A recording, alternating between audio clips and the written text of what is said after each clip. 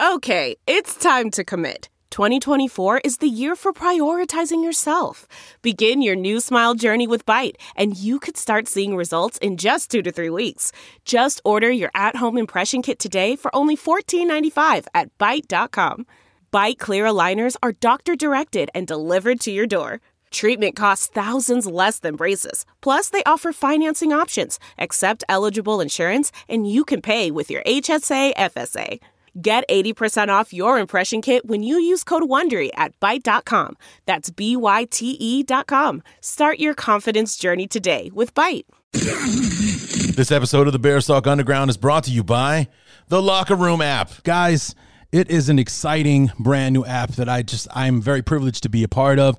I have a live show on it, Club 34/7. Bears Talk Underground presents Club 34/7 every Wednesday night at 7 p.m. Central, 8 o'clock Eastern. And the app itself, Locker Room, is a live audio-only sports talk platform, free to download and use. You can talk to me, other fans, athletes, insiders in real time.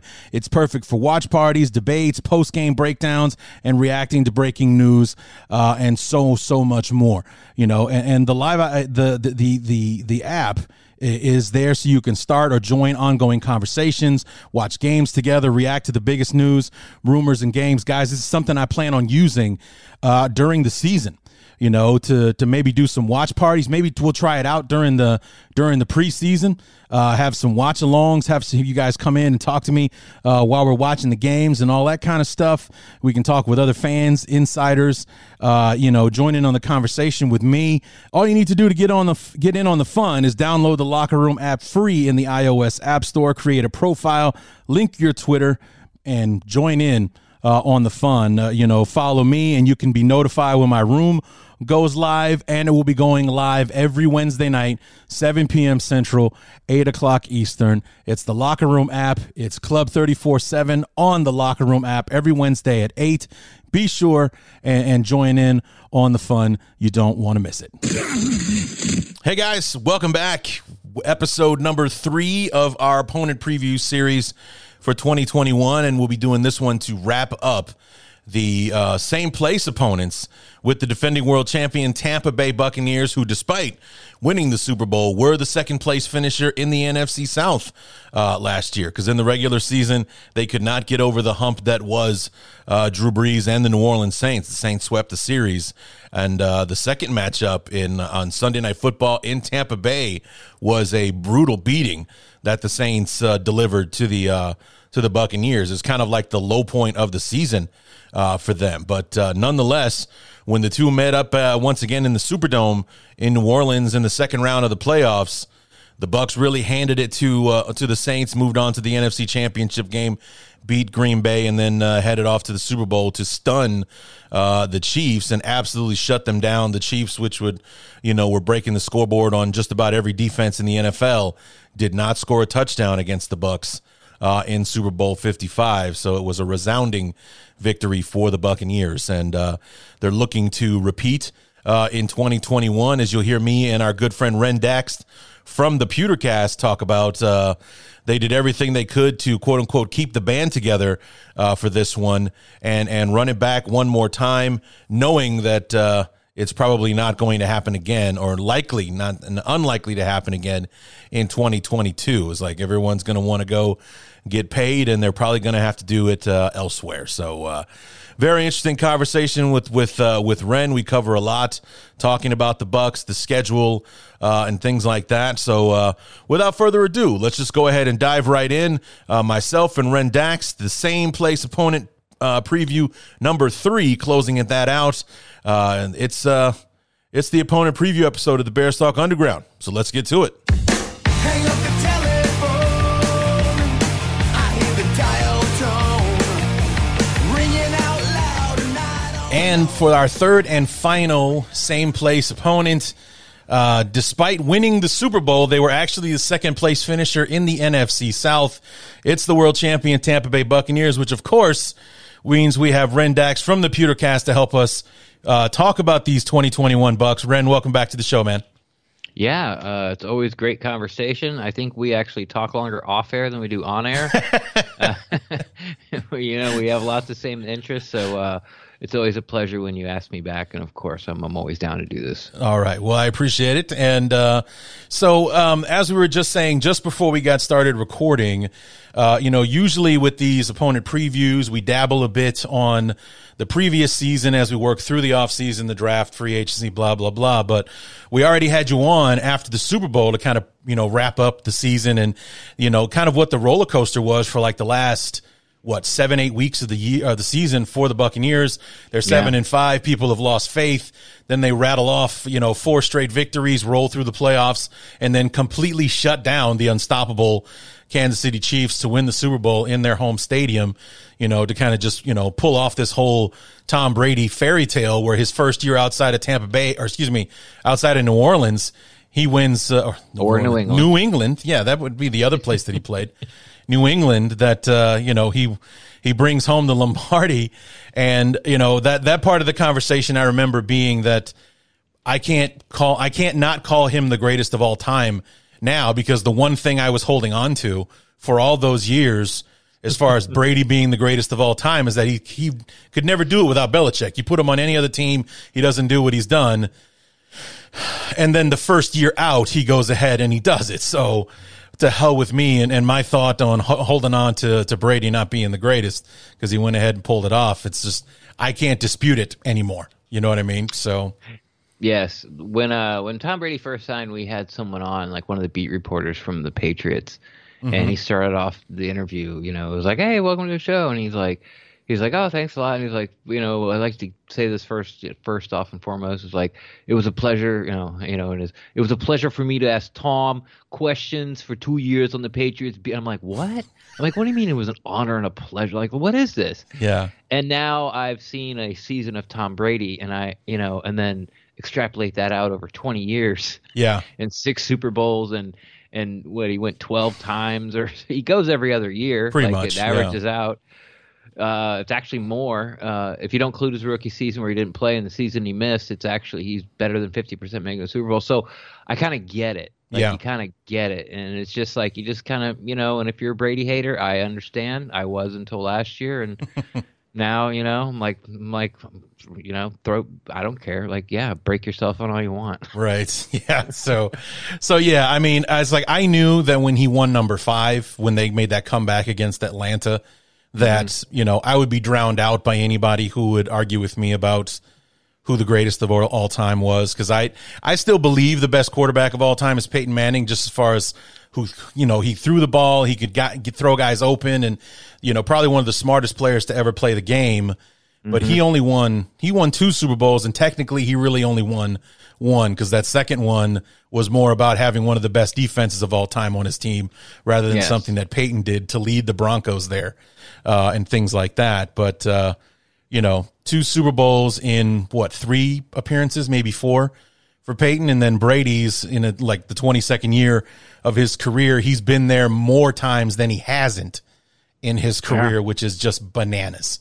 So it's you can't really wrap your mind around it. Right. So anyway, 2020, the Bucs pull it off with Brady leading the charge. They get to the Super Bowl. They beat the Chiefs. And then we go into the offseason, and, the tricky thing about being a Super Bowl champion is that everybody wants to pick you apart. And somehow Bruce Arians and Jason Light have managed to keep the band together. They re-signed everybody that could have been a free agent, or they franchised. It's Godwin, right? Not Goodwin. I always get them mixed up. Godwin. You're talking about the receiver or the coach? Godwin, the receiver. Yeah, you franchised the receiver. Yeah, we have a head coach named Goodwin. Oh, do you?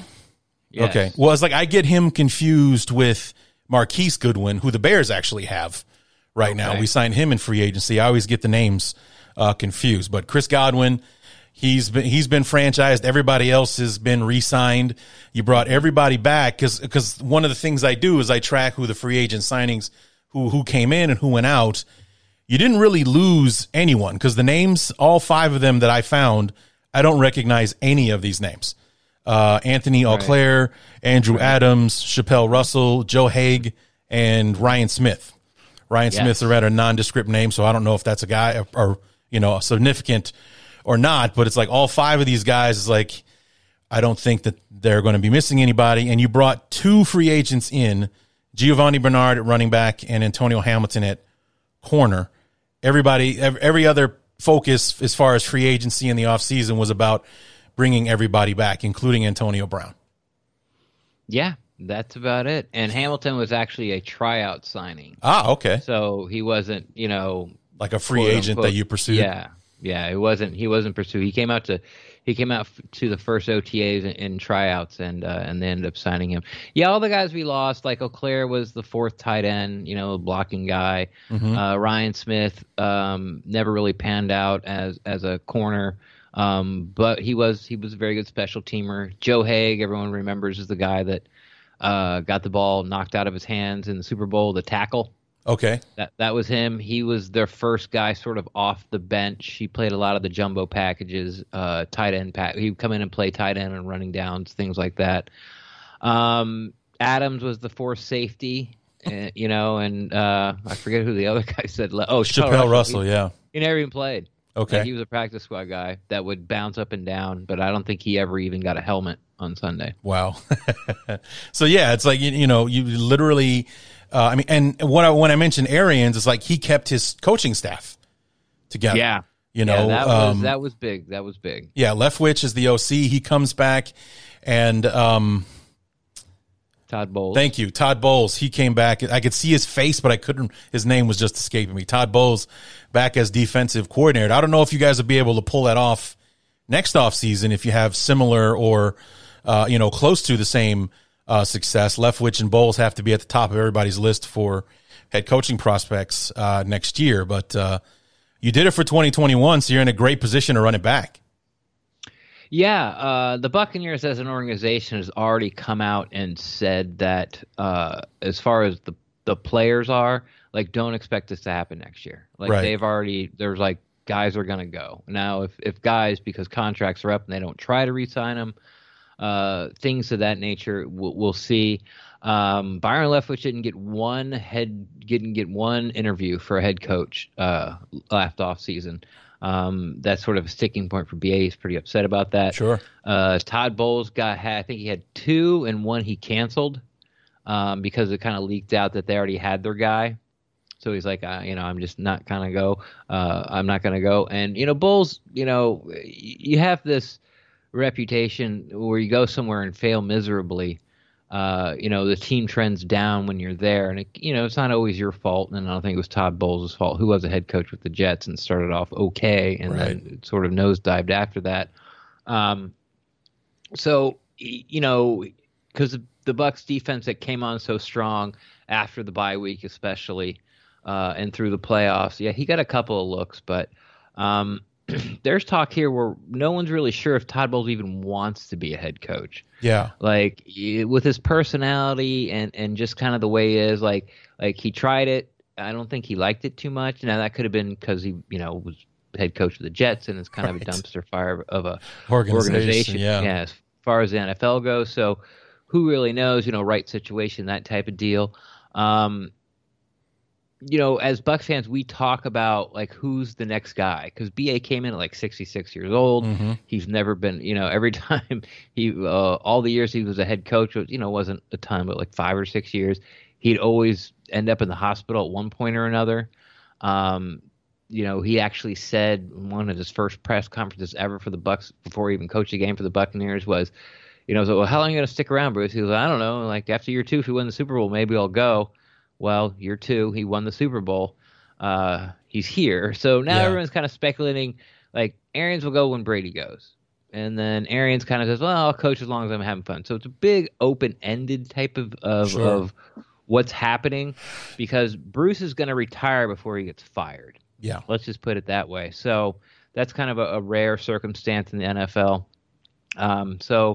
Yeah, fans are wondering, like, we don't want either of those guys to go anywhere because we want one to become the head coach and one to stay at where they are because we think they're really good and even underrated as far as coordinators go around the league. Well, I mean, that's the thing that was so impressive is that they were actually able to stick to their word, because you hear organizations say that sometimes. We're bringing everybody back. We're going to run this back and do it again. And then this coordinator goes here. This coach goes there. This one, this free agent left because he got more money this place and all that kind of stuff. It was almost like the lowered salary cap kind of helped you guys, because you might as well stay in Tampa Bay rather than try to make a cash grab somewhere else. It's like next year it will be a lot harder to keep guys because the salary cap's only going to be about $30 million more than it is now for this season, because it's going to get back to quote unquote normal, and then who knows how much higher it's going to go the year after when the TV money kicks in. So yeah. And then on top, like I said, with the staff and everything, that is a very rare thing for a defending Super Bowl champion to come back literally intact from the year that it was before. So it's like I know that they probably already are, but if they weren't, they should be one of the favorites to run this thing back once again, especially when I saw what your schedule was this year with the AFC East being your AFC conference. And I think you have the NFC, you have NFC East. NFC East. Okay. Yeah, so the NFC East and the AFC East. So, yeah, literally the worst division in football, and one that was extremely top heavy and only sent one team to the playoffs last year. So, that'll be will not be a very difficult road to navigate, or based on 2020's results anyway, should be fairly easy for the Buccaneers to get off on a good start. So yeah. Right in the middle of I tell people, that listen to my podcast, I tell people right in the middle of a 28-0 win streak right now, and we're going to go 20-0. There you go. Of course, I'm kidding a little bit, and I say it tongue-in-cheek, but sure. It's more likely than not. Right. than a lot of other It's not crazy, man. When 8 of your games are the AFC East and the NFC East, it's not crazy. That's basically 8-0 right there. It's like we're the Patriots, Like start off the season of 5-1, just got to go 500 for the other 10 games, and you're 11-5, and you're in the playoffs. Right. So like I said, there wasn't a whole lot going on in the off season aside from hanging on to this guy, keeping that guy, and everything. So there wasn't like a big splash free agency thing or a huge departure for you guys. So we can automatically just go ahead and jump into the draft, and that was an interesting night. For you guys, you sat firm pretty much on every single pick and just kind of let the draft come to you. And the first one, the first round pick at 32, Joe Tryon from Washington. Is he more of an edge rusher or an inside guy? He's an edge. He's an edge. Okay, he'll be at edge, and he'll probably be at edge for the most of his rookie contract, I would suspect, before they start to move him inside. And of course, that all depends on what happens with JPP after this year. So maybe year 2, but right now, he'll be probably exclusively edge 3 on this team right now. Sure.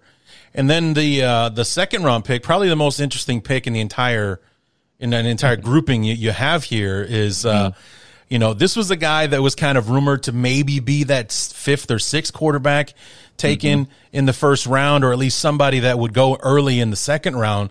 And here he is, last pick of the second round, sitting there for the Buccaneers to take the heir apparent to Tom Brady, apparently, Kyle Trask, the quarterback from Florida. So he's a local guy. He gets to stay in state and learn at the foot of the king. Yeah, a couple things on this. One, the Bucs are very high on Blaine Gabbert. I know people that are listening to this, people laugh and they giggle and all this type of. I'm telling you, if Blaine Gabbert would take this team to the playoffs this year. I think there's a stat out there where he had 7 offensive coordinators in his first 6 years as a quarterback. Yeah. So he kind of got a bum deal there. And I've watched him. I didn't watch him last year through training camp, but I've watched him, for 2 years now.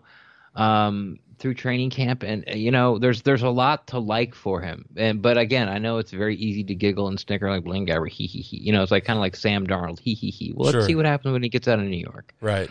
But I'm on the he Sam Darnold right now, train too, because Panthers are in division. So. Sure. But about Kyle Trask, the Jason Light, the Bucs general manager, and Bruce Arians have said recently that they've been looking for. They were looking for the heir apparent last year in the draft. It just didn't fall to him. They weren't going to reach for a guy. Sure. They even said that they had a discussion, although it had to be very brief because it was midnight, and I think a whole 2 minutes had run off the clock by the time they ran the card up, and it was announced that Joe Tryon was the pick. But they talked about, like, should we take Trask at 32? They're in the first round, the bottom of the first. So they like him. The big knock on him, everyone says it's his arm strength, and that he played with 2 first-round guys at Florida, being Kyle Pitts. Kyle Pitts and Kadarius Toney. Yes, exactly. Yeah. And then you see the game where they weren't there, which was, I think, the Oklahoma game. I think it was, Oklahoma, the bowl game. And he had his worst game, as a Gator, like threw 3 interceptions or something, and didn't have his guys.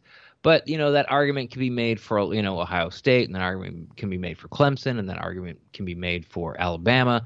So I get it, but I don't think it really holds that much water. What they like about him is that sort of his attitude, his makeup, his, always being, second fiddle wherever he's gone. Like, he never was a starting quarterback even in high school because he was behind Tredarius King at Miami. I get his first name right. Who's still a quarterback at the University of Miami. He was behind Felipe Franks at Florida and may never have played, except for that, Felipe got a really nasty, bad ankle injury in the Kentucky game a couple years ago, and Trask comes in and then, finishes out the season, has this great season this year. He didn't transfer. He stayed. He's always been the underdog. He understands about being the second fiddle, like he doesn't lose focus or pout or whine that he's not getting his chance. And, it's been proven through high school and through college and now in the pros, of course, because it's behind Tom Brady. But what they like about him is his accuracy and his ability to process things quickly. And that's what they keep pointing to. As far as the arm strength, they think they can solve it with mechanics. They don't think he turns his hips and sets his feet. When you have that out throw that Drew Brees couldn't throw the last couple years of his career, the 20-yard out opposite hash throw, that's where you kind of see the ball sort of, instead of on a line, it does like a little moonshot over there, or may flutter a bit with Trask, but they think they can fix that with mechanics. And he's had, just in OTAs, he's done what rookie quarterbacks do. Like, sometimes you're like, wow, what a steal. And then the next day you're like this guy's garbage. Like, what's going on? So I think it was a luxury pick. I wouldn't have selected it for the Buccaneers, but, given Jason's last handful of drafts, and I think if you just kind of take out the 2017 draft, he's had really good drafts. 2017 was about as bad as it could get, which was the Vernon Hargreaves, Roberto Aguayo draft, Noah Spence. Like, none of these, like, Hargreaves is barely hanging on, and for the Texans, and Aguayo's out of football. Spence is out of football, so it was not a guy named Caleb Benenoch they drafted, who was just a saloon door when he got on there at guard. I don't know if he's still in football. It was a terrible draft. I think the best draft pick of all of it would have been their 7th rounder, Danny Vitale, who's still hanging on as like a second tight end in Green Bay. Nice. He's like the only guy left. So all that to say that, I'm trusting the Bucs staff on this. But if you're in sort of like the Bucs circle, and I'm here to tell, your listeners that Blaine, like, if Blaine Gabbert's number 2, and they're very happy with Blaine Gabbert, and before they drafted Kyle Trask, the plan was when Tom Brady retires to give the keys to Blaine Gabbert, and they would have been more than satisfied with it. The Buccaneers really like Blaine Gabbert, and now they got a young quarterback they really like too. Interesting.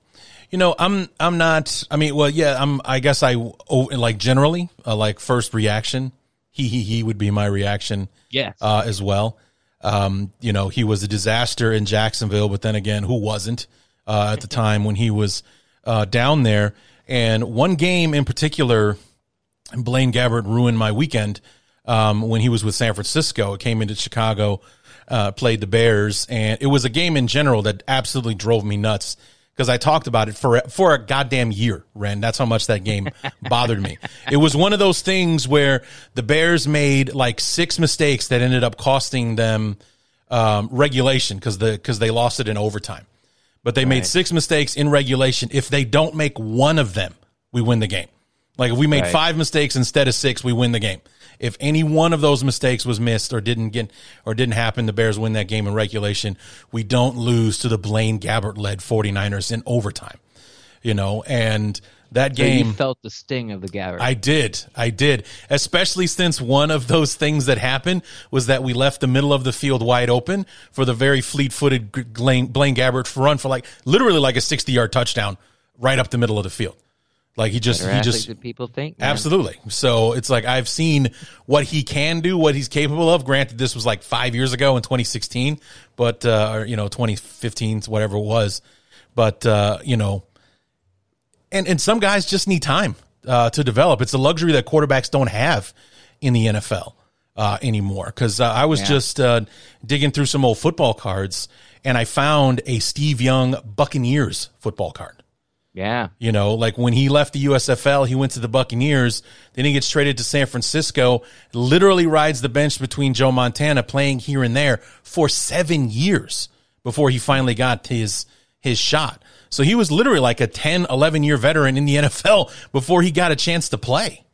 And then made the Hall of Fame. He made the Hall of Fame. And like those 6, 7 years where he was the starter in San Francisco, he won a Super Bowl. He was constantly in the Pro Bowl and all that kind of stuff. It's like, God forbid, if this guy went straight to the NFL and gets drafted by somebody, who knows what kind of career he could have had. But he sat behind Montana as the backup from like 86 to 92 or something like that before he finally got a chance to take over and be the everyday starter for them. That would never happen in today's NFL. So, I mean, Blaine Gabbert getting this time, playing behind this guy, playing every once in a while, and then now for the last 2 years behind Brady, it could set up to be something for him. Some guys just need time, and like I said, it's a luxury that quarterbacks don't have in today's NFL. Either you get it or you don't, and if you don't get it quick, they're not doing it. Like I just spoke with with Ryan Dunleavy. He's from the New York Post. He follows the Giants. Like the Giants spent their offseason basically going in on Daniel Brown to find out if he's their guy. Because, it's like it's going to be year number 3 for him. And he didn't have the tools, so they went out and they got Kadarius Toney. They signed Kyle Rudolph. They have Evan Ingram and things like that. So they've loaded up. They're going to have Saquon back. They've tried to help out with the offensive line, and they're going to find out in year 3 if they can go all in, because before year 4 they have to commit to year number 5. Yeah. So they're going in to find out, is he our guy, or are we going to be looking forward, because the coaching staff there now didn't draft him. So, he's not necessarily their guy, and they're finding out that if he is, and, that's how quick the trigger gets pulled on that kind of thing. So, Steve Young as Buccaneers quarterback was awful. Yes, he was. I remember. He was terrible. But again, at the time and most of their history, I think it's fair to say the Buccaneers have been a dumpster fire of an organization, and he had no talent around him. Yeah. So. Yeah. So, because he was pretty great in the USFL for the LA Express, had crazy stats for them, but then he comes to a organization where they're literally gluing the team together week by week, and things didn't go so well. So, but, USFL's coming back. I can't wait. Who's that? The USFL's coming back. back. I heard about that today. Yeah. Yeah. Should be interesting. Yeah, They'll be going head to head with the XFL, which is also coming back next year. Yeah, I hope the USFL wins. I just like the name better, and the nostalgia of the teams. They're bringing back the team names. Have you read the book about the USFL? I have not. It's called Football for a Buck. The author's name is Jeff Pearlman, and I've actually had him on the show to talk about the book. Oh, nice. Yeah, it was really weird. I'd been listening to him make appearances and stuff like that, and talking about the book. It's like, man, I got to get my hands on this thing, and I saw him on Twitter saying that, show me proof you bought the book and I'll send you some free USFL swag. So he sent me a postcard, and it's, a sticker of like the Arizona Wranglers helmet and things like that. So when I sent the proof of purchase, I emailed it to him. I just threw it out there like, hey, the podcast, would you be interested in being on the show? Because he also wrote the Walter Payton biography. So it's like, talk about your book, and then maybe even talk about Sweeten. And I was expecting, like, would he even read my email? he got back to me like an hour later. Yeah, I'd love to. And we set it up. It's like, dude, I got a New York Times bestseller on my crappy little podcast. How great was that? Right. So, but it's an awesome book. It is outstanding. You should give it a read. It's very, very entertaining. So yeah, we have a beat reporter here who used to have in his bio, like, writing a book on the USFL. It's gone now. That bio line, and I was always kind of waiting for that one. But I was a huge USFL fan. I mean, we had season tickets to the Bandits. Is that right? Tampa Bay Bandits, yeah. Yeah. It's you definitely have to check it out. It's a really, really, really interesting book. So I enjoyed it. It was a page turner. I couldn't put it down. So anyway, so let's look at the rest of your draft class here. You got Robert Hainsey, a guard out of Notre Dame in the 3rd round. Seattle, or with a pick from Seattle, Jalen Darden, wide receiver out of North Texas, KJ Britt, linebacker from Auburn in the 5th round, and then 2 7th-rounders, Chris Wilcox, a corner from BYU, and Grant Stewart, a linebacker from Houston. Who stands out in that group for you? It's got to be Darden. But I want to touch on just about every guy, but I'll be brief. Sure. Hainsey started like 34 games for Notre Dame, which has been an offensive line factory of late. It wasn't like literally everyone from their offensive line drafted in this draft, because they had quite a few guys come off the board that were offensive linemen for Notre Dame. I think everyone from I think the offensive line like from the 2019 or maybe 2018 class is all in the pros. Wow. Is kind of what I saw. And Hainsey was kind of like the last one. One of them's not very good. But, they got Quentin Nelson's in there and Hainsey's in there and a couple other guys that kind of elude me right now. But, even if you're deep into the Bears, you would, makes you sort of more than a casual NFL football fan. You'd recognize these guys' names. Like, oh, yeah, I didn't know that guy went Notre Dame. But Hainsey has 34 starts at right tackle for Notre Dame. The Bucs are talking about that, how he's a 5-position player. Most fans thinking like we really don't want to see him at left tackle. So we're thinking he's a replacement for Joe Haig, which would be first off the bench interior offensive lineman.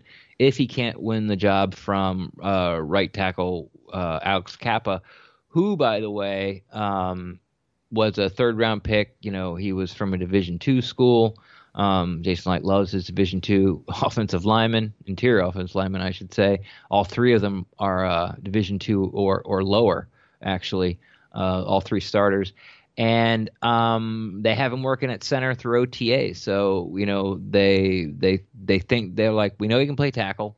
Like we're almost positive he can play guard, so we want to put him at center. And Hainsey went to the Senior Bowl. They said, "Hey, you want to play center?" He's like, "Okay, I'll try it," and that kind of put him on the Bucs' radar. So that's the Hainsey role right now is the first guy off the bench, interior offensive line. Jalen Darden is think of him as Tyreek Hill, but not with the reputation of Tyreek Hill. He's not quite as fast. He's very fast, but what he excels at is going in and out of cuts and turning from receiver to ball carrier faster than just about everybody else, faster than most. That's his tier 1 talent, getting separation because through his cuts. He led the nation in touchdowns last year out of North Texas. Yes, he played in Conference USA, so he's playing like Tulsa and things like that. But right, he can only play who you put in front of him. Small guy. He's a little thicker than you'd imagine when you see his height, weight. He's penciled in right now as the punt returner, possible kickoff returner. Then Britt, KJ Britt, he's from Auburn. He actually got injured and didn't play most of last year, but everyone says, at Auburn that he was still sort of like the alpha dog. He was still the leader of the defense, and he wasn't even suiting up on Saturdays. He's okay. He's kind of like a throwback linebacker where if this was the mid 80s and teams ran the ball 34 times a game, right, he'd be somebody you'd really want. He's not going to do that great in coverage. The whole day 3, starting with Darden, is all special teams because there was a stat that was just thrown out, and if you look at the numbers, they're terrible. The Bucs special teams have been bad for years, and last year they had the worst kickoff coverage team ever to win a Super Bowl. But then if you look at it, like they had the worst actually yardage per return ever in the NFL, and only 14 were returned all year. Like we only had 14 kickoffs returned, and per yardage they had the worst ever in the NFL. So day 3 is all about special teams. Right. KJ Britt, bringing sort of that alpha mentality. He's a football player. He's just not athletic. He's not going to start. And if you have him on the field, you're going to have to try to hide him through things. We can talk about that if that ever comes up. Then you got Wilcox, guy out of BYU. He's sort of he's the size that Buccaneers like as far as their corners. He's like over 200 pounds. He's like 210. He's like 6'2", arms like an albatross, and he hasn't missed a tackle since 2017. But that's all about really you can say about him. He's a 7th rounder, Yeah. I don't think he's ever had an interception. But he ran a 4.31 at his pro day. So he's the Ryan Smith gunner replacement everyone's thinking about. And then the last guy, Stewart, big hair, don't care, plays like his butt's on fire, Mr. Irrelevant, last pick of the draft. Oh, right. Yeah, also interior linebacker like KJ Britt, another guy that knows he has to make it on special teams. Those guys are going to try to bring this juice. All 4 of those guys are going to bring some type of juice to the special teams because the Bucs, that's what they decided to do. Like offense, everyone's back. Offense is good. Defense is good. We'll use our day 1, day 2 picks on sort of like filling backup holes and roles and things like that. But we're going to concentrate on day 3, and we're going to really try to bolster our special teams. And they brought in some veterans, Raven Steele. He was from Green Bay. He's cut his teeth on the special teams. Joe Jones was another guy who's been in the league like 6-7 years. Big special teams guy. You talk about Hamilton. He's a big special teams. So they brought in vets and young guys to really bolster that.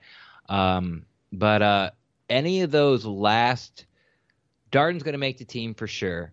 KJ Britt, Stewart, big hair, don't care, and the long, lanky cornerback Wilcox.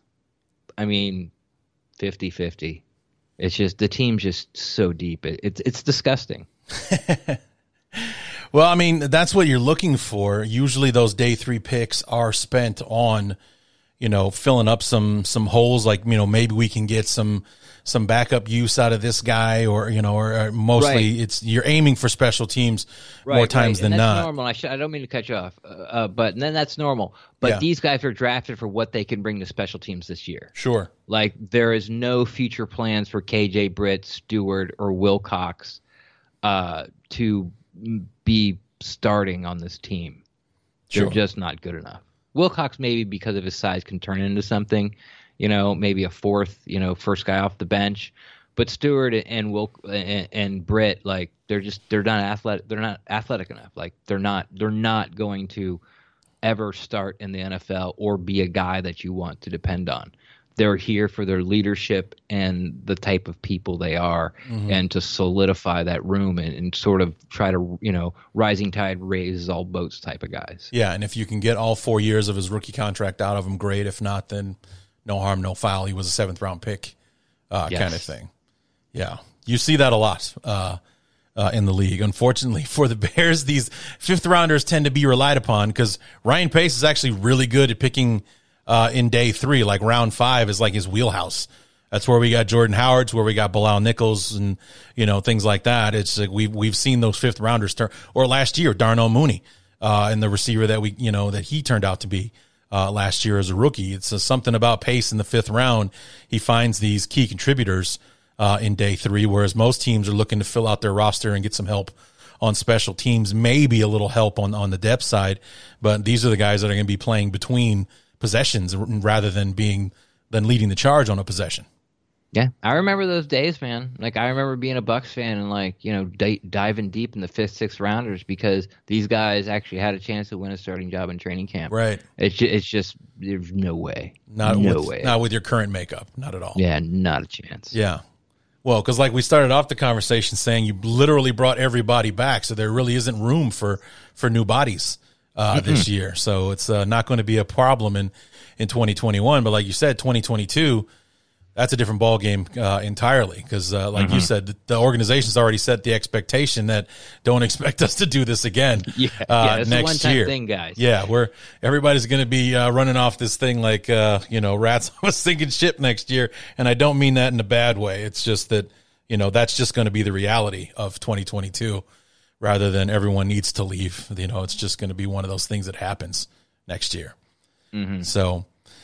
So overall, how did you guys feel about the draft? Because you didn't really have to go in to fill much of a need anywhere. Like you said, it was more about trying to find people like, Hainsey is going to be your, like your swing interior guy. And, Kyle Trask might be the guy down the line if God forbid, Blaine Gabbert doesn't work out. Worst case scenario, he's Blaine Gabbert's backup for a couple years, but, before he gets a chance. And then Tryon is probably the only one that has any real expectations right now. Would I be correct in assuming that? Yeah. For who's going to get a hat on Sundays, it's gonna be Tryon and Darden. But Darden is just because of like I said, because he's gonna win the punt return job for sure. Sure. Maybe kickoff, and then we'll see with Britton Stewart and all those guys. But actually playing, like you say, offensive and defensive downs, it's Tryon and really that's it. Right. So there you have that. So let's look ahead. It's we got the schedule, which it's been a couple of years now, but it's still weird for this thing to come out after the draft. Whereas it's usually sometime in like mid-April, a week or two before the draft, because I remember that always being kind of part of the graphics that were shown during the draft is like, and here's the upcoming schedule for the Arizona Cardinals who are picking 5th overall or whatever. This is the schedule this rookie is going to have to face when he comes in, but instead it comes out on May 12th. And being the defending Super Bowl champions, you're opening up on Thursday night at home, as is tradition these days anyway, and it's going to be the Cowboys. There was actually speculation for a while it was going to be the Bears because we're visiting Tampa Bay this year, but instead it turns out to be the Cowboys to open up the year on Thursday night. So we get the new and improved Dak Prescott coming into town to try to ruin the party for the Buccaneers. Good luck.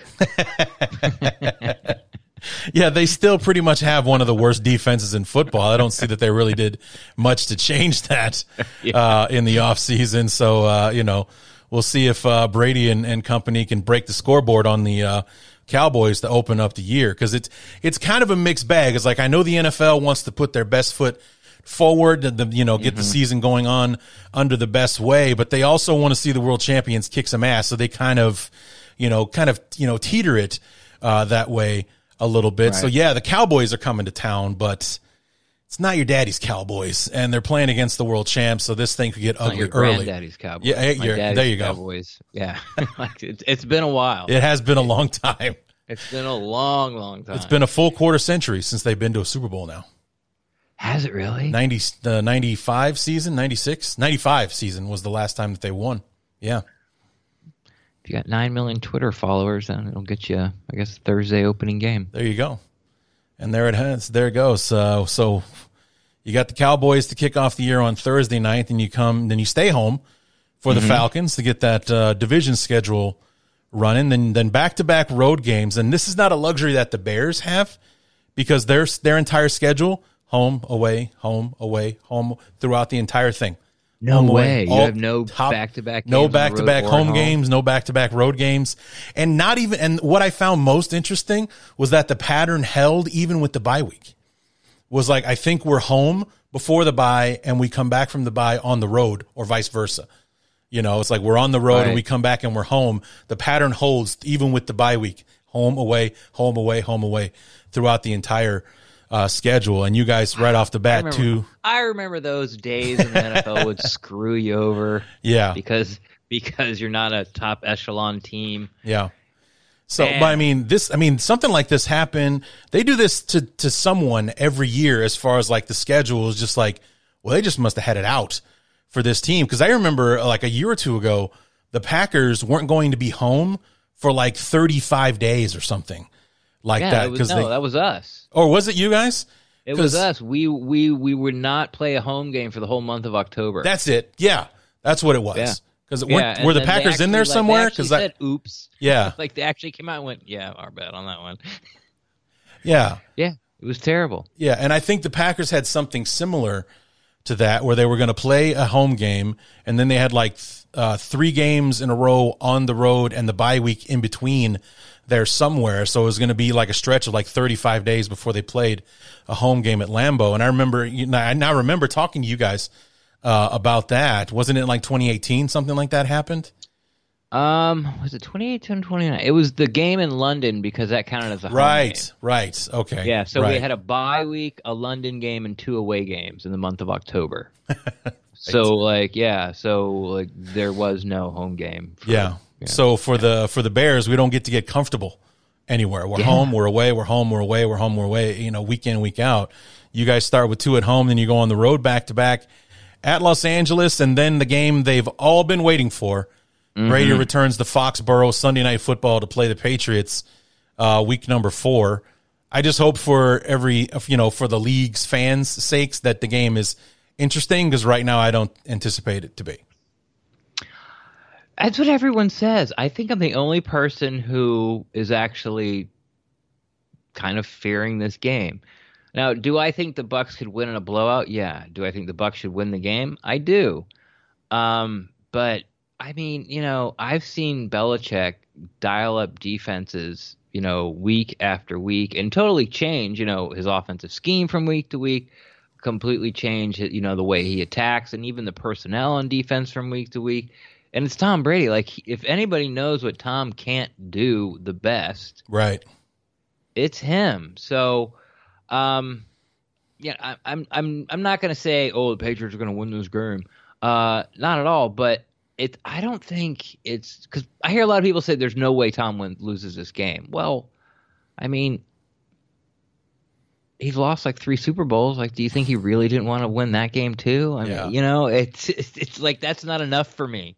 If your reasoning is there's no way Tom's going to lose this game, well, okay, but so I think it's a win. It's going to be, this is it.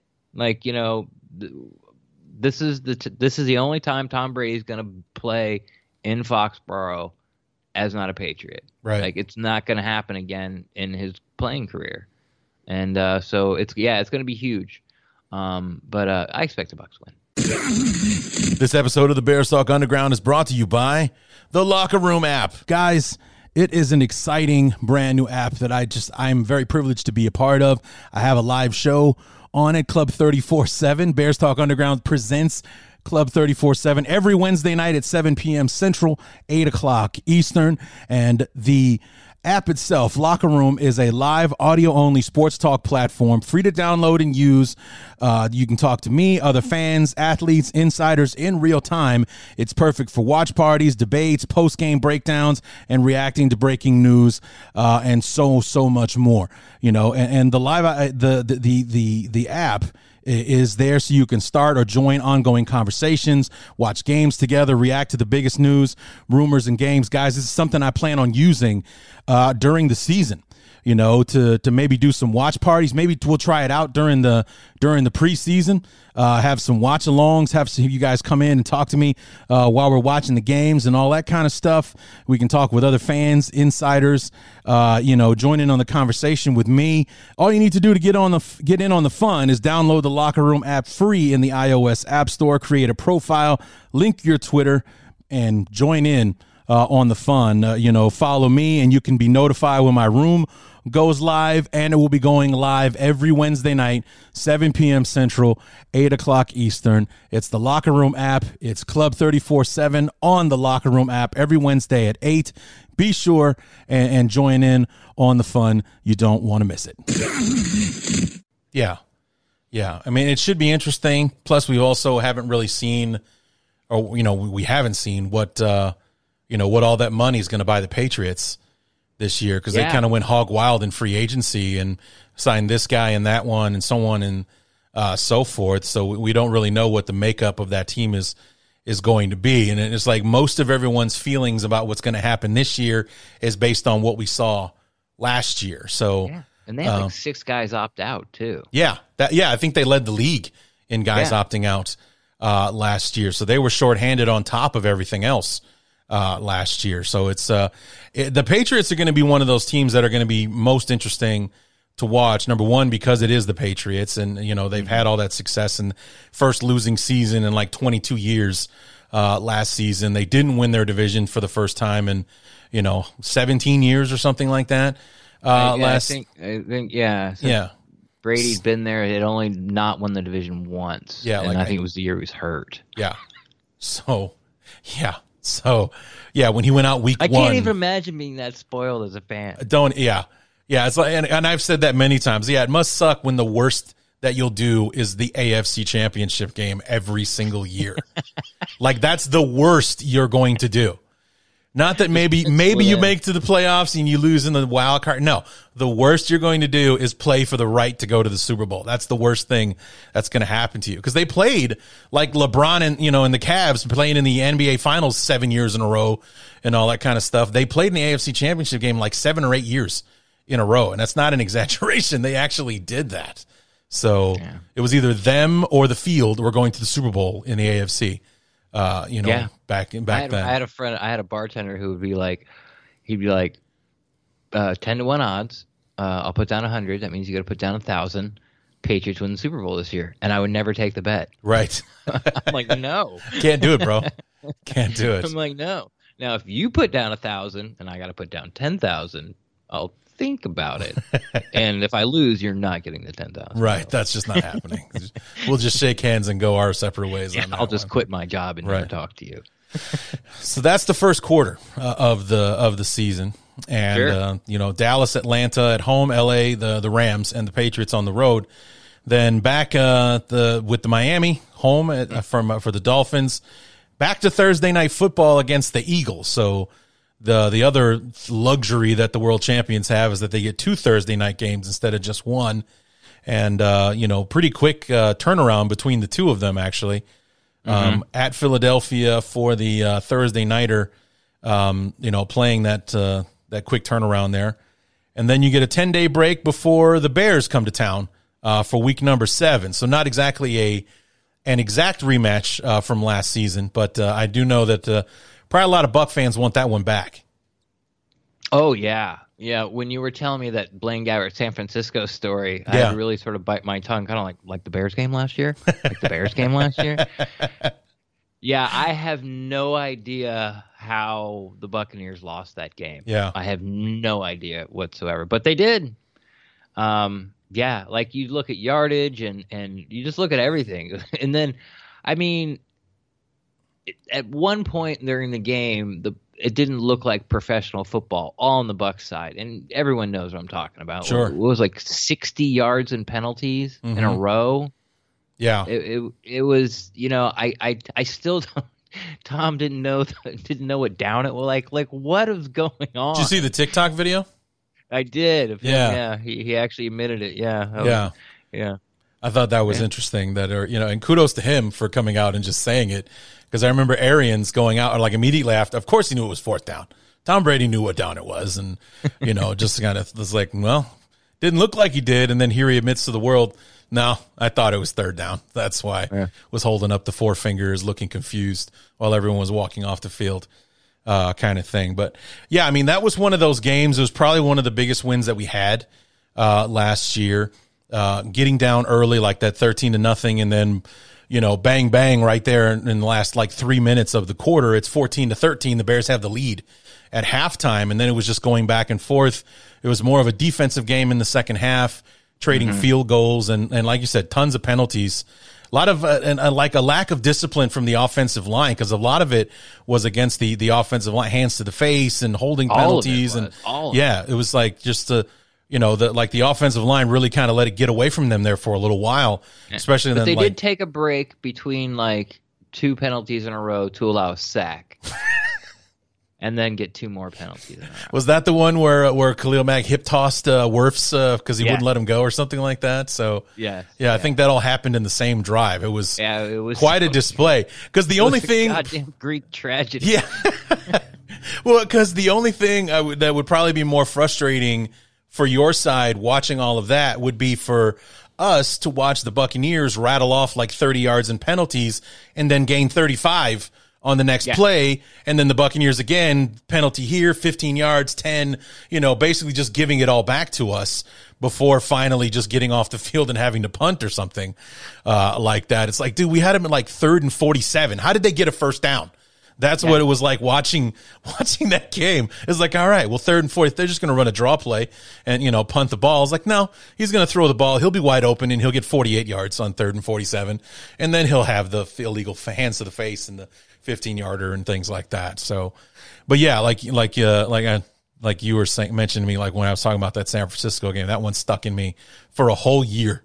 And we got our revenge the year after, because that one was really bugging me. But like I said, I anticipate this would be a game that Buck fans want back pretty bad. It's like the only thing is that it's not happening in Soldier Field, so wouldn't quite be the same as getting total revenge if you get this one this year. So you got the Bears week 7, then Halloween you're at New Orleans, bye week week 9, and then on the road at the Washington football team. I really do hope they get a name soon. I can't stand. Who do you want? What do you think? What's your pick for the name? Yeah. Well, I've seen a bunch of them. I like Warhogs is interesting. Warhog. Or like Wolves or something of that nature, just to kind of do that. Red Tails. Red Tails is not, was cool. I like that one. Red Tails. I'm going to go because it's got like dual meaning. You could be a red tail hawk or you could be the Tuskegee Red Tails. Yeah, and but I also kind of think it would be a little too on the nose that they would go from one end of the racial spectrum to the other, to go from disparaging a country, black player personnel to do kind of the whole, to go from one end of that spectrum to the other. I think would be like, I think everyone kind of saw that coming. Welcome to Tuskegee Air Day. Those guys definitely deserve their due. They're heroes of our country, and absolutely. But as far as the Washington organization renaming their team to go from Redskins to Red Tails, maybe just come up with a name, guys. We don't have to quite lean into it like that. This is the future of the organization we're talking about here. So, yeah, it's like, we went from being some of the most offensive organization of football to being, totally woke and all is forgiven now. So, yeah. But anyway, you guys play them week 10. Then Monday Night Football at home against the Giants, and then at Indianapolis, at Atlanta, and then you're home for the Bills, home with a rematch for the Saints. Sunday Night Football. It was a Sunday nighter that was that bad loss to New Orleans, wasn't it? It was prime time. It was definitely prime time, yeah. So prime time again. And then day after Christmas at Carolina. Then you're at the Jets. Day after New Year's. Wrap up the season with. So you don't play Carolina until week 16, and you play them twice in 3 weeks to wrap up the season. That's weird. That happens a lot to the Buccaneers. And it's not, I don't want to say Carolina, but we'll play. Didn't they do that with Atlanta like a year or two ago? The Falcons. Yeah. We will play one of those two teams either twice in the first 4 or 5 weeks or twice in the last 4 or 5 weeks. And it happens like every single year. It's just the way it is. Well, for us, the NFL reinstituted an old tradition, which is to have the Bears finish the year on the road at Minnesota. And they sort of got away from it last year where we weren't the week 17 road team at Minnesota, and that's because Minnesota was on the road the last 2 weeks, but we were, for the 5th or 6th year in a row, the last home game for Minnesota last year. And then this year, we're back at Minnesota week 18 to finish out the season. So for the, 6th time in 8 seasons, we're finishing the year at Minnesota at the end of the year. So who's Chicago's biggest rivalry? It is the Packers. I'm sorry? It is the Packers.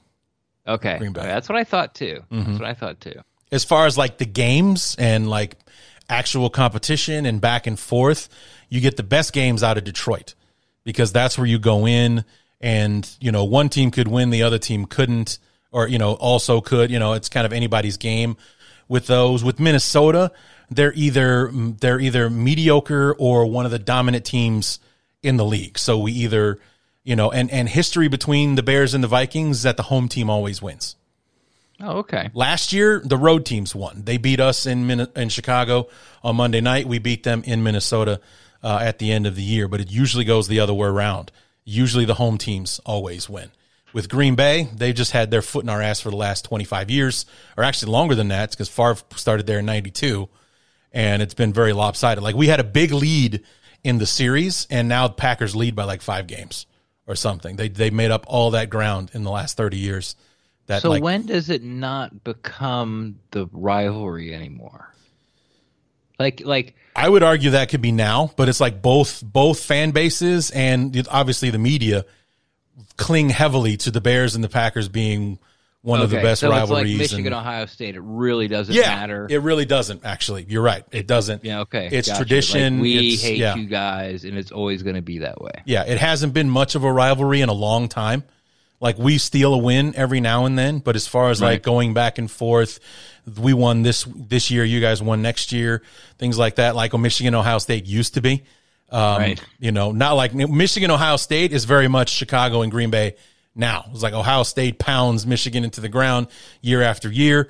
Same thing pretty much happens with Green Bay and the Bears right now. Like, we'll sneak out a win and we'll get one every now and again. But as far as like on a consistent basis, is it anybody's game? No. Green Bay is favored 99 times out of 100, and 97 times out of 100 they win. So that's what that rivalry has been like for Bear fans for the last three decades.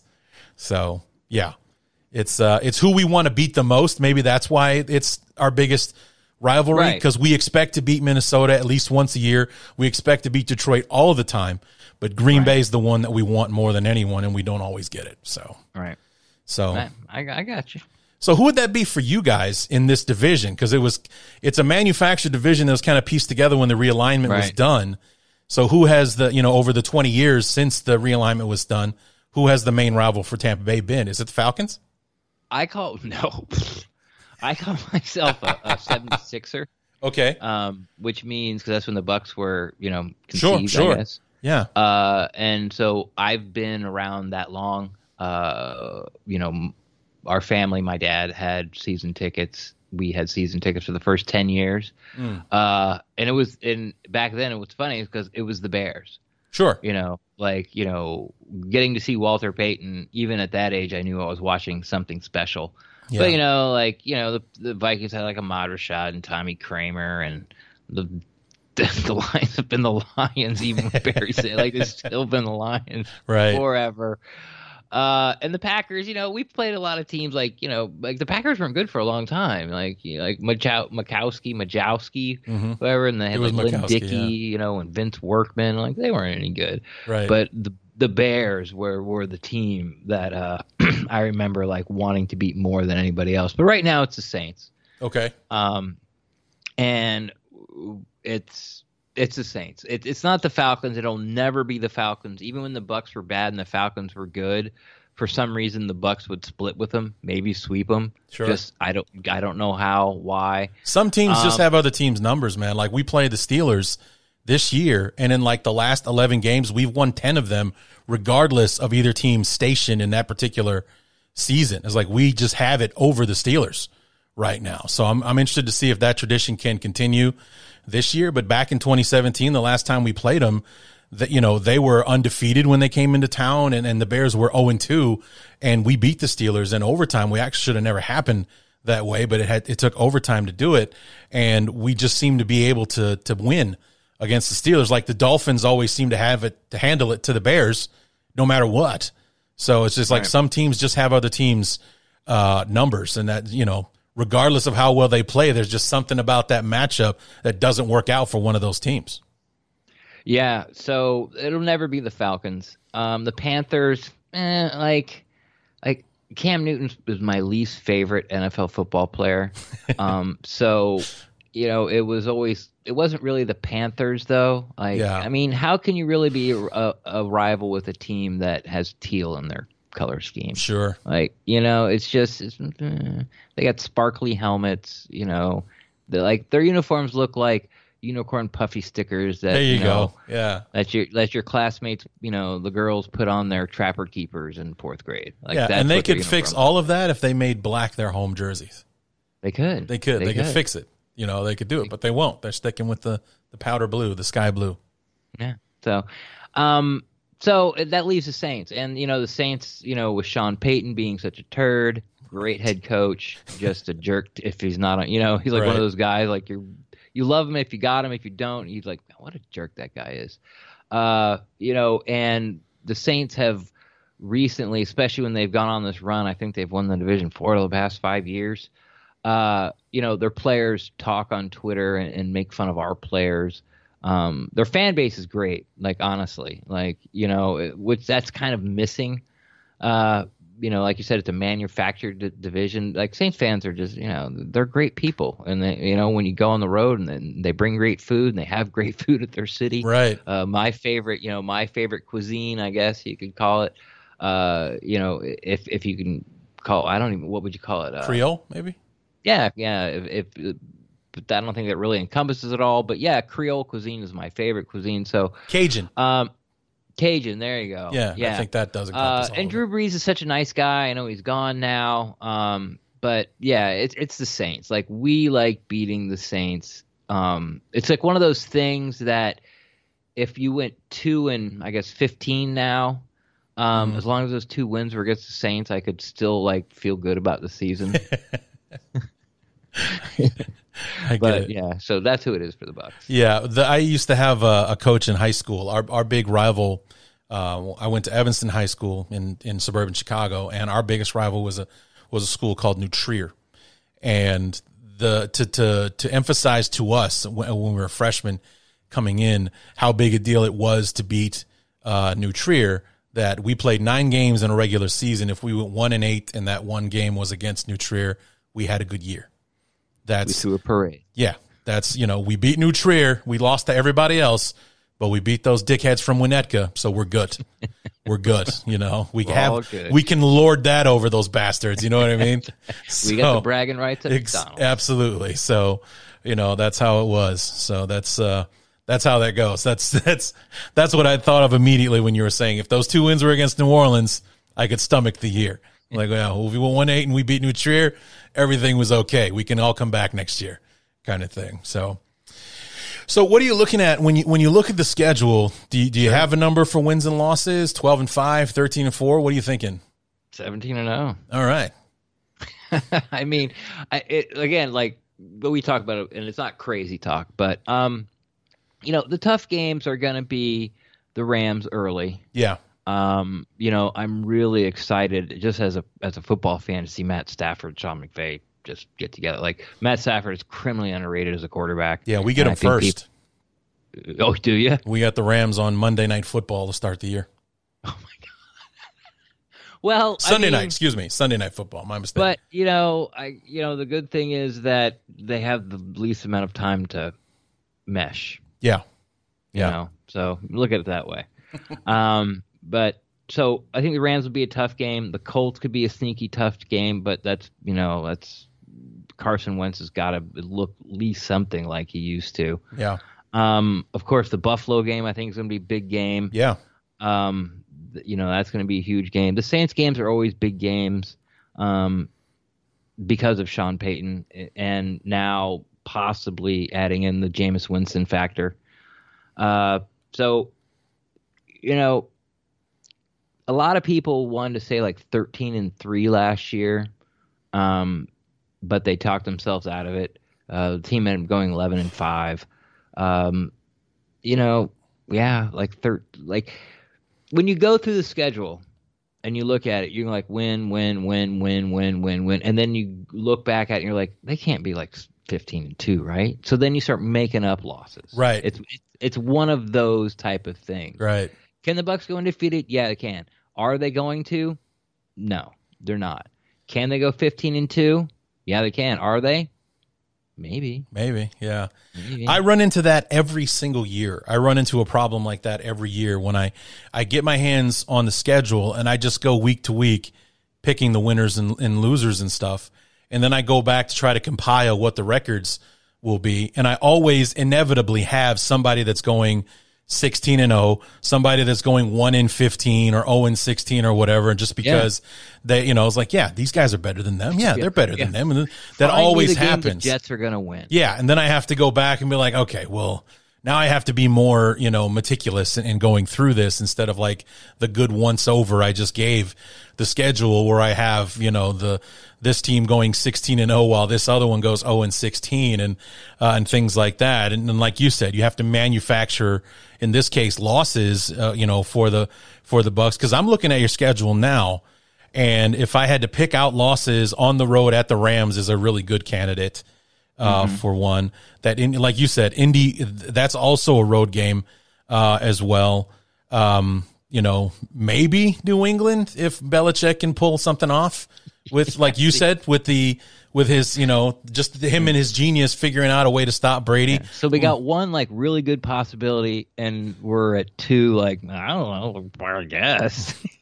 Yeah. Cause all of your home games, I think looking at your home games, Buffalo and the Bears are probably your toughest test at home. Yeah. And that's just because we're extracting, I think New Orleans, even though Breeze hasn't been Breeze for the last couple of years, they've still been a really good team, as a whole. They still have a great roster. They do. But how much is it going to hurt not having him there? Because he was their leader, he was their leader, and now their leader is gone. Has somebody been able to come in, whether it's Winston or somebody else on the team, maybe Cameron Jordan on the other side coming in and stepping up to be the leader of that team to make sure they don't miss a beat. It's little intangibles like that do make a big difference in how one team gets through a season. So, but it's like, I'm looking at your schedules, like Dallas and Atlanta, that should be 2-0. Maybe the Rams and the Patriots, you can get maybe, in 2-2. Yeah. They were 2-2. Yeah. For argument's sake. Then you got the Dolphins. That's a win. That's at home. The Eagles, they're a dumpster fire. We'll take that, even on the short turnaround. Then you got 10 days to get ready for the Bears at home. I'll give you the win on that one. Thank you. And at New Orleans, you think they're going to get one past you this year? Or sure, let them. Go ahead. At New Orleans? All right, so what are we at? So we're week 8, losses. So we're 5-3. You got the bye week. At Washington. Oh, come on. Why does everyone think Washington's the super team? Because of their defense. If they get a quarterback, then they've got a pretty good... Their defense is still a year or two away from being a dominant defense. You think so? I think they're really young. Because they kind of carried them through the second half of the year last year. I think their defense is good. Yeah. I think their defense is put them whatever tier you want to. The problem is they can't the defense, when they go against the teams like the Chiefs, like the Bucks, like the Packers, the tier 1 teams, like they don't have enough offensive firepower to hang with them. True. But they're still going to win like 9-10 games because their defense is going to keep them in every game. Yeah, and the only reason that I gave pause just for that moment is that I was thinking that when you and I talked at the end of the season, right after the Super Bowl, we did both agree that out of the playoff games, including the Chiefs in the Super Bowl, Washington gave you guys the toughest test in the playoffs, because you rolled right through the Saints, you rolled right through Green Bay, you dominated Kansas City. It was like if there was any time where you might be questioning their ability to make it to the next round, it was that Washington game, and it was at Washington and all the rest. So that's the only reason I paused. And kept everything underneath and made Heineke make plays. And Sure. he did. Yeah. He did. He just did. It was like one of the gutsiest performances by a quarterback I've ever seen. It really was, actually. I was very impressed with that guy. Yeah. So, but yeah, that's the only reason that I paused. I would give them the win for sure there, but the only reason I had to think about it was like, yeah, they were the only ones that really kind of showed up against Tampa Bay in the playoffs last year. But yeah, we give them the win. So 6-3 now. Take the Giants, the Monday Night Football next week. We'll take that one. Then there's the Indy game on the road. We'll, what to say? What, 7-4? Yeah, sure. 7-4? Sure. At Atlanta, win versus Buffalo. Take the win there. Something about the Bills not really stepping up in those moments last year. You know, Okay.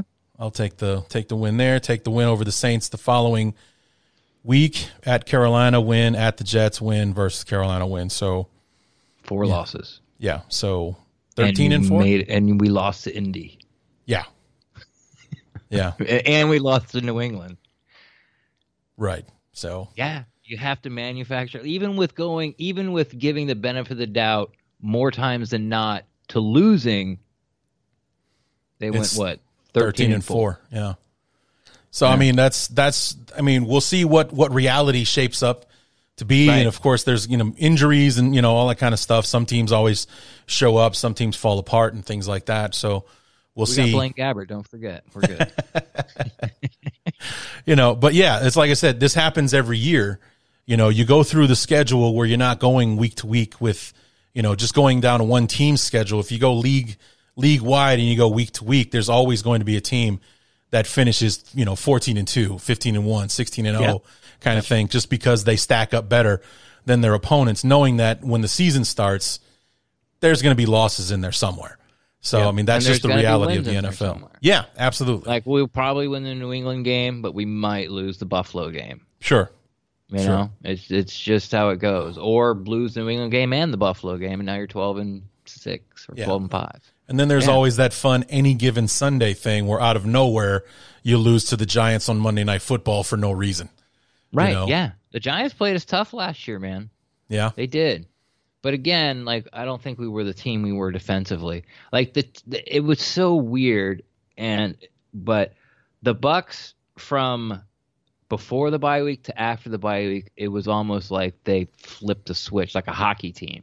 Like it's playoff time now. Click. It was so different. Like Devin White went from being like lost in coverage and a complete liability, to like an absolute strength. And it was like, what? Like how can you go from not understanding, covering people in your zone to like breaking up passes, and passing 2 or 3 people off and then break up the pass. It was like night and day. Like the Bucks had always, put a lot of points up on teams you thought they were supposed to. And we'd squeak out, some of those games, like the Chargers game, like we were down like what, 14, 17 points to the Something like Chargers that, at yeah. one point, and thank God they tried to hand off the ball right before halftime instead of their own 20 and fumbled it, and we got it and scored right before halftime. We might have lost that game.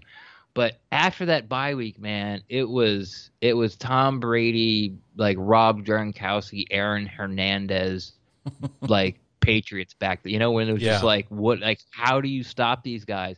And the defense like really came around, defensively, and Shaq started to show up, JPP started, and then what really happened? Let's face it, we had a really easy schedule. Then Villa came back, and it just changed everything. Yeah.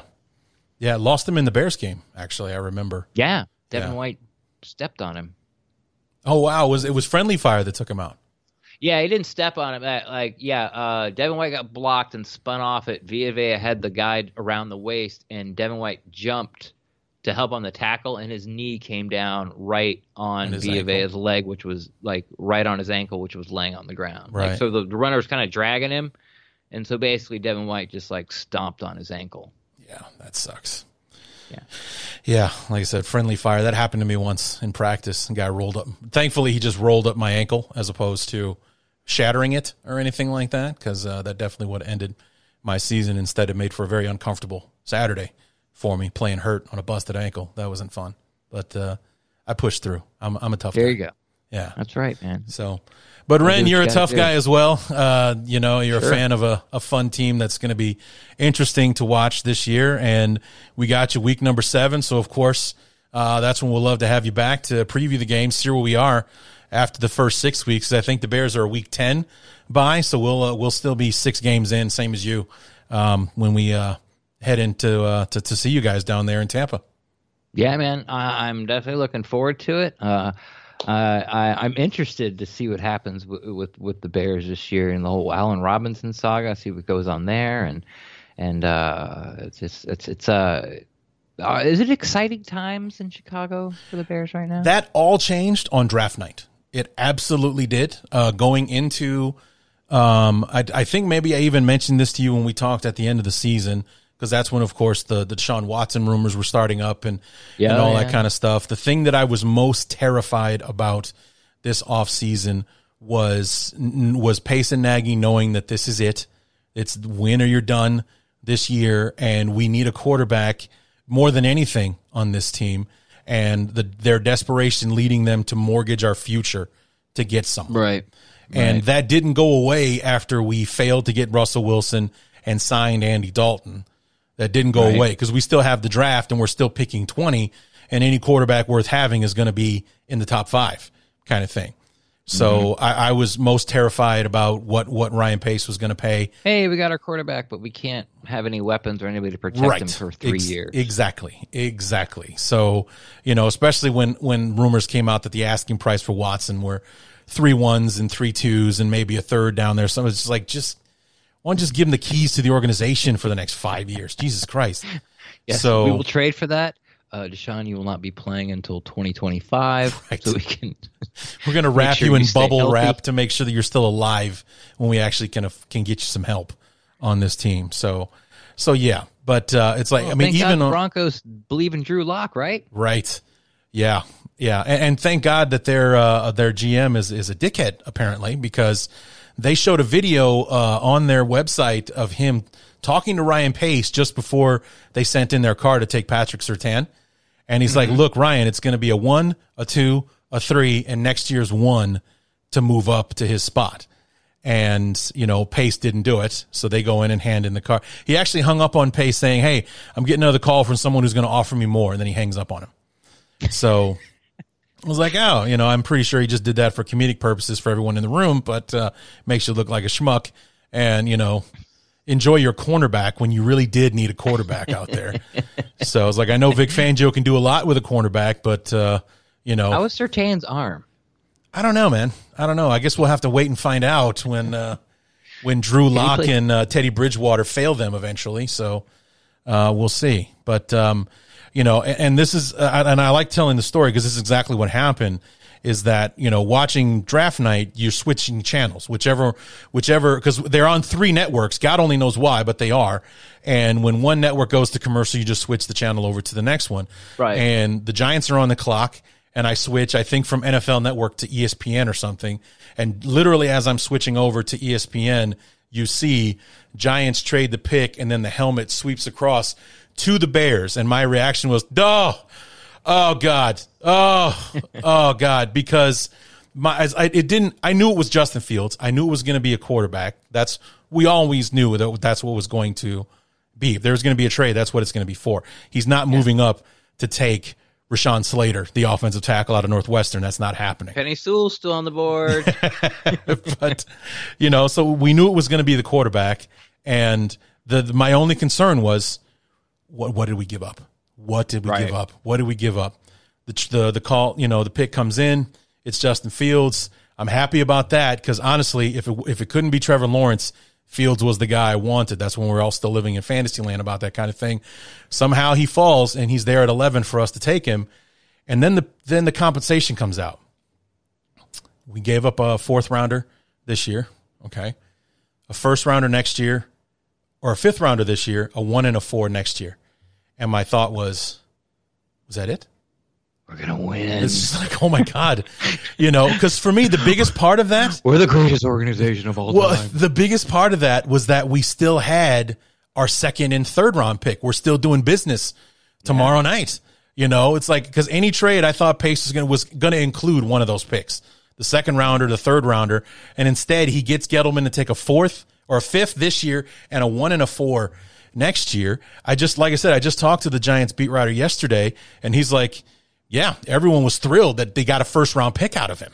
Like they were happy with 1 1st round pick when other GMs were going to ask for 2 or 3 or a 1st, a 2nd, and a 3rd, and all that kind of stuff.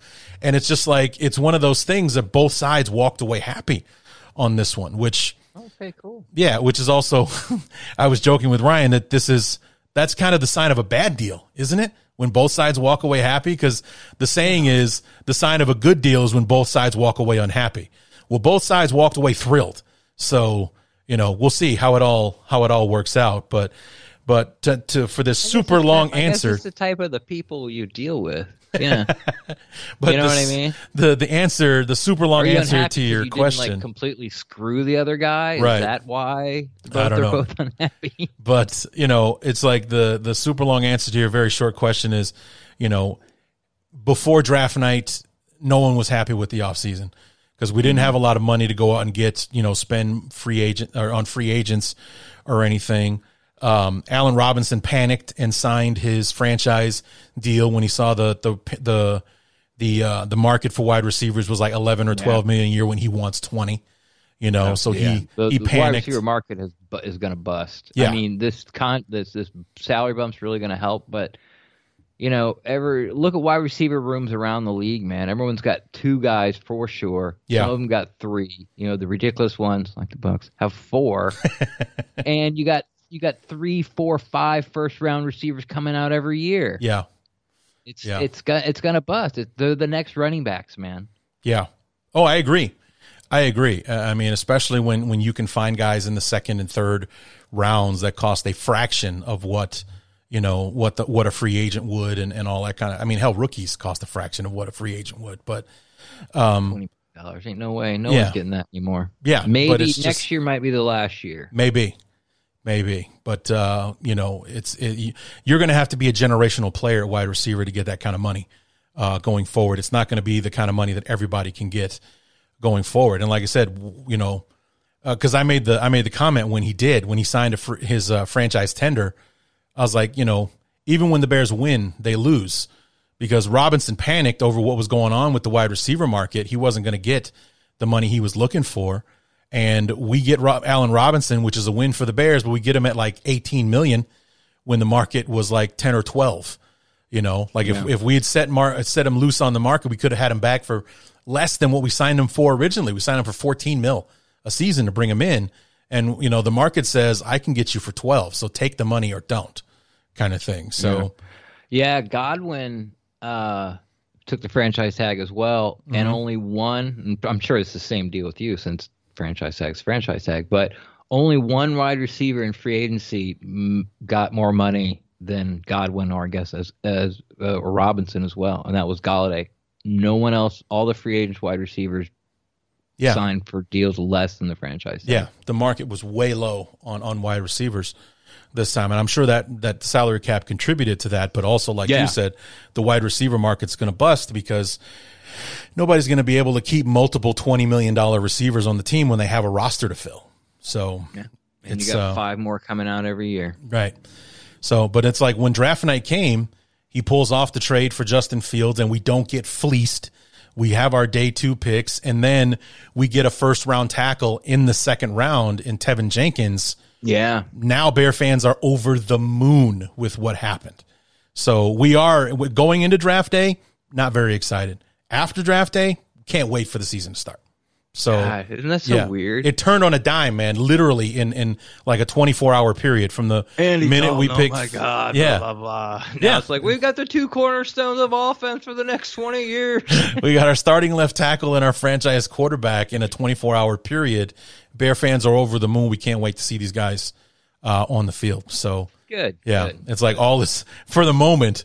All is forgiven for Pace and Nagy. They're welcome to Hallis Hall for the remainder, and we'll see how the season turns out. But we still have a future. Pace didn't give it away to get Justin Fields, which was the best part of anything. So we'll see how it all that's shakes what broke out. the Bucs and the Gruden deal. Like, we got the Super Bowl, but we didn't have a first round pick for 3 years. Wow. Yeah. They gave up all that kind of stuff for him, didn't they? Yeah, Wow. And that was the end of that. Back to being nobodies. Right. Well, Ren, as always, man, this has been great. We look forward to talking to you again in October, and it's the Pewtercast. If you guys want to catch the show, just because Ren is an entertaining guy overall, just go listen to the show to listen to him to chatter about things. Or if you can, find a way to record us talking before and after the show. That'd be a fun podcast too. There you go. That's how, I don't know if you know, but Brent moved on. Yes, I did. This year. Okay. Yeah. Okay. And, that's right. Yeah. And we actually started another podcast because when we would finish recording, I would hang out with him because I felt it was a nice, right thing to do as he, produced the show and, put everything together and Sure. put it out. So we would hang out and talk, and we found out that we ended up talking about Star Trek like almost every single time. And so we started a Star Trek podcast. Nice. Yeah, and you and I were talking about the last time we were on, we talked about wrestling for about 20 minutes before we got started. We were just talking about, like how I collect Kiss stuff, and I was been watching the reaction videos on YouTube because of the Mandalorian show and how we both love Star Wars and things like that. So yeah, I'm sure if we had to, we could come up with something to crank in week in and week out. Would not be hard. Would not be hard. So, Ren, what's thanks your favorite again. color of Gatorade? Go. I'm old school, man. I like orange. So Yeah, orange and lemon lime, the only two real flavors in the story. Amen. I like Cool Blast though. That's not bad. But sure, whatever. Sell out. It all tastes the same. What are you talking about? It's just who put what color preservative they put into it. It all tastes the same. So, well, it was ruined. I remember when it came in the glass bottles? I do. Yeah. That was good. The lemon lime in a glass Gatorade bottle was good stuff. And here we go. And away we go. So, all right, Ren. Thanks so much, man. We'll see you to preview week 7. Check them out on the Pewtercast. And what's your Twitter handle?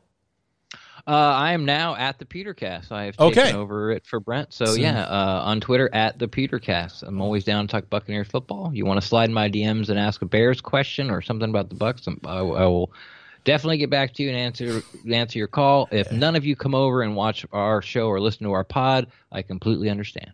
All right, Ren Daxt from the Pewtercast. It's always a fun time, man. Thanks.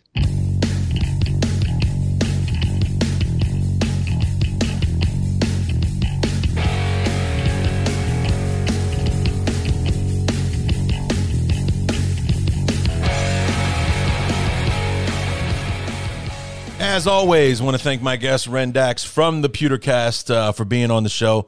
Looking forward to have him on to preview week number 7 when the Bears travel down to Raymond James to take on the Buccaneers.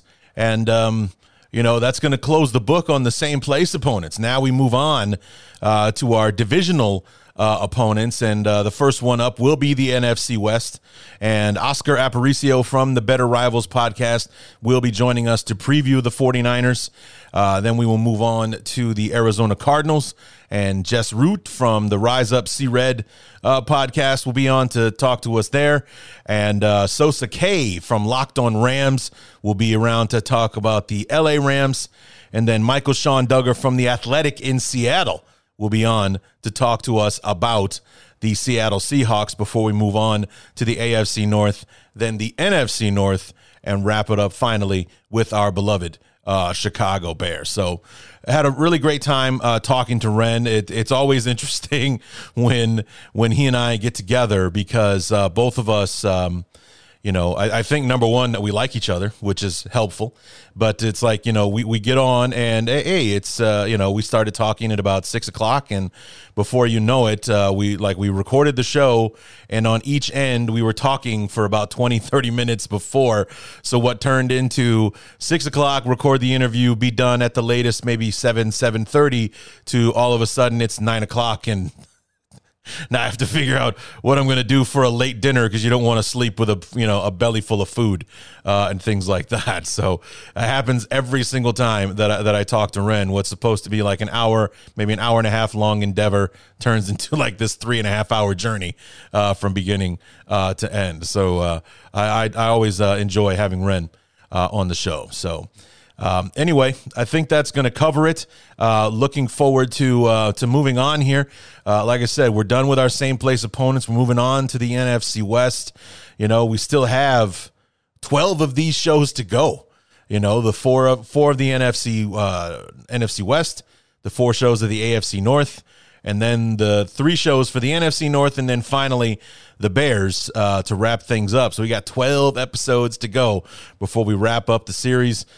Plenty to do between now and the start of training camp before we start getting ready for the preseason games that I think we're all looking forward to, just to see what Justin Fields is going to look like on the field against the Miami Dolphins on August the 14th. So, I mean, you can tell that, I'm not seeing preseason game number 1 or week 1 of the preseason. I'm saying Saturday, August the 14th, because that is when that game is taking place. It's circled on my calendar. So be sure to come back on Monday when Oscar Aparicio will be joining us from the Better Rivals podcast to preview the 49ers. We'll be talking to him about this bounce back year that the 49ers are looking forward to. They were the defending NFC champion last year going into 2020 and then suffered the Super Bowl loser curse. They were ravaged by injuries. They had a carousel of quarterbacks coming in and out. Garoppolo goes down, and I think they were on their 4th quarterback or something by the end of the season. They started pretty much anyone who was on the 49er roster as a quarterback last year started a game for them, or at least more than one in some situations. They just couldn't keep a healthy quarterback on the field, or a healthy roster on the field for that matter. That week 2 game against the Jets, Oscar and I will talk about it. That's where the pain began, and the domino fell, and the 49ers just couldn't gain any ground. They were still a tough out. They were still competitive, but they weren't full strength, and it cost them a few games last year. And they're hoping that their luck will change, and that a healthy roster that's back and ready to go will return the 49ers to the success they had in 2019. So we'll be talking to him about that, and that'll be dropping on Monday. So be sure to keep an eye out for that. And until then, my name is Larry D, and this has been the Bears Talk Underground.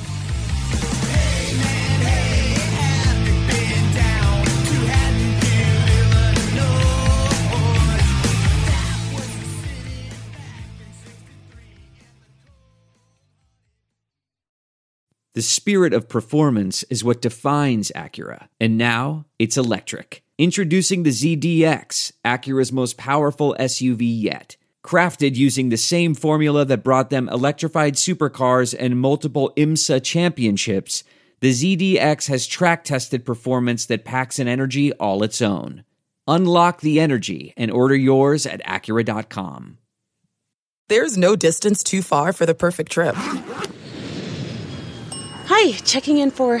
Or the perfect table. Hey, where are you? Coming! And when you get access to Resi Priority Notify with your Amex Platinum card... Hey, this looks amazing. I'm so glad you made it. And travel benefits at fine hotels and resorts booked through Amex Travel, it's worth the trip. That's the powerful backing of American Express. Terms apply. Learn more at americanexpress.com/withAmex. We're driven by the search for better. But when it comes to hiring, the best way to search for a candidate isn't to search at all. Don't search. Match. With Indeed. Leveraging over 140 million qualifications and preferences every day, Indeed's matching engine is constantly learning from your preferences. So the more you use Indeed, the better it gets. And listeners of this show will get a $75 sponsored job credit to get your jobs more visibility at Indeed.com/match. Just go to Indeed.com/match right now and support our show by saying you heard about Indeed on this podcast. Indeed.com/match. Terms and conditions apply. Need to hire? You need Indeed. I want to tell you a story. It's a story about a scandal, broken relationships, gossip, rumors, money, corporate rivalry, and a broom. A performance-enhancing broom. My name is John Cullen. I'm a comedian, podcaster, and for 20 years, I was a semi-professional curler. And I want to tell you the story about how a single broom almost imploded the 500-year-old sport of curling. We felt like we were bringing a knife to a gunfight. It's the story of a superstar and his fall from grace. I was being dragged through the mud. It's the story of two brother entrepreneurs with a dream. I said, that's great news. It's a story of intrigue. I still don't understand why we want to keep his name secret. The full story has never been told, so I'm going to tell it. Broomgate, how a broom almost killed curling. It was a year I'd like to forget. To listen to Broomgate, search for Broomgate in your favorite podcast app. That's all one word, Broomgate. Delve into the shadows of the mind with Sleeping Dogs, a gripping murder mystery starring Academy Award winner Russell Crowe. Now available on digital. Crowe portrays an ex-homicide detective unraveling a brutal murder he can't recall. Uncovering secrets from his past, he learns a chilling truth. It's best to let sleeping dogs lie. Visit sleepingdogsmovie.com/Wondery to watch Sleeping Dogs, now on digital. That's sleepingdogsmovie.com/Wondery. What makes a life a good one? Is it the adventure you have? Or the friends you find along the way? Maybe it's pursuing your passion while striving to protect, defend, and save what you believe in every single day. So what makes a life a good one? In the Coast Guard, we think it's all of the above and more. But you'll have to find out for yourself. Visit gocoastguard.com to learn more.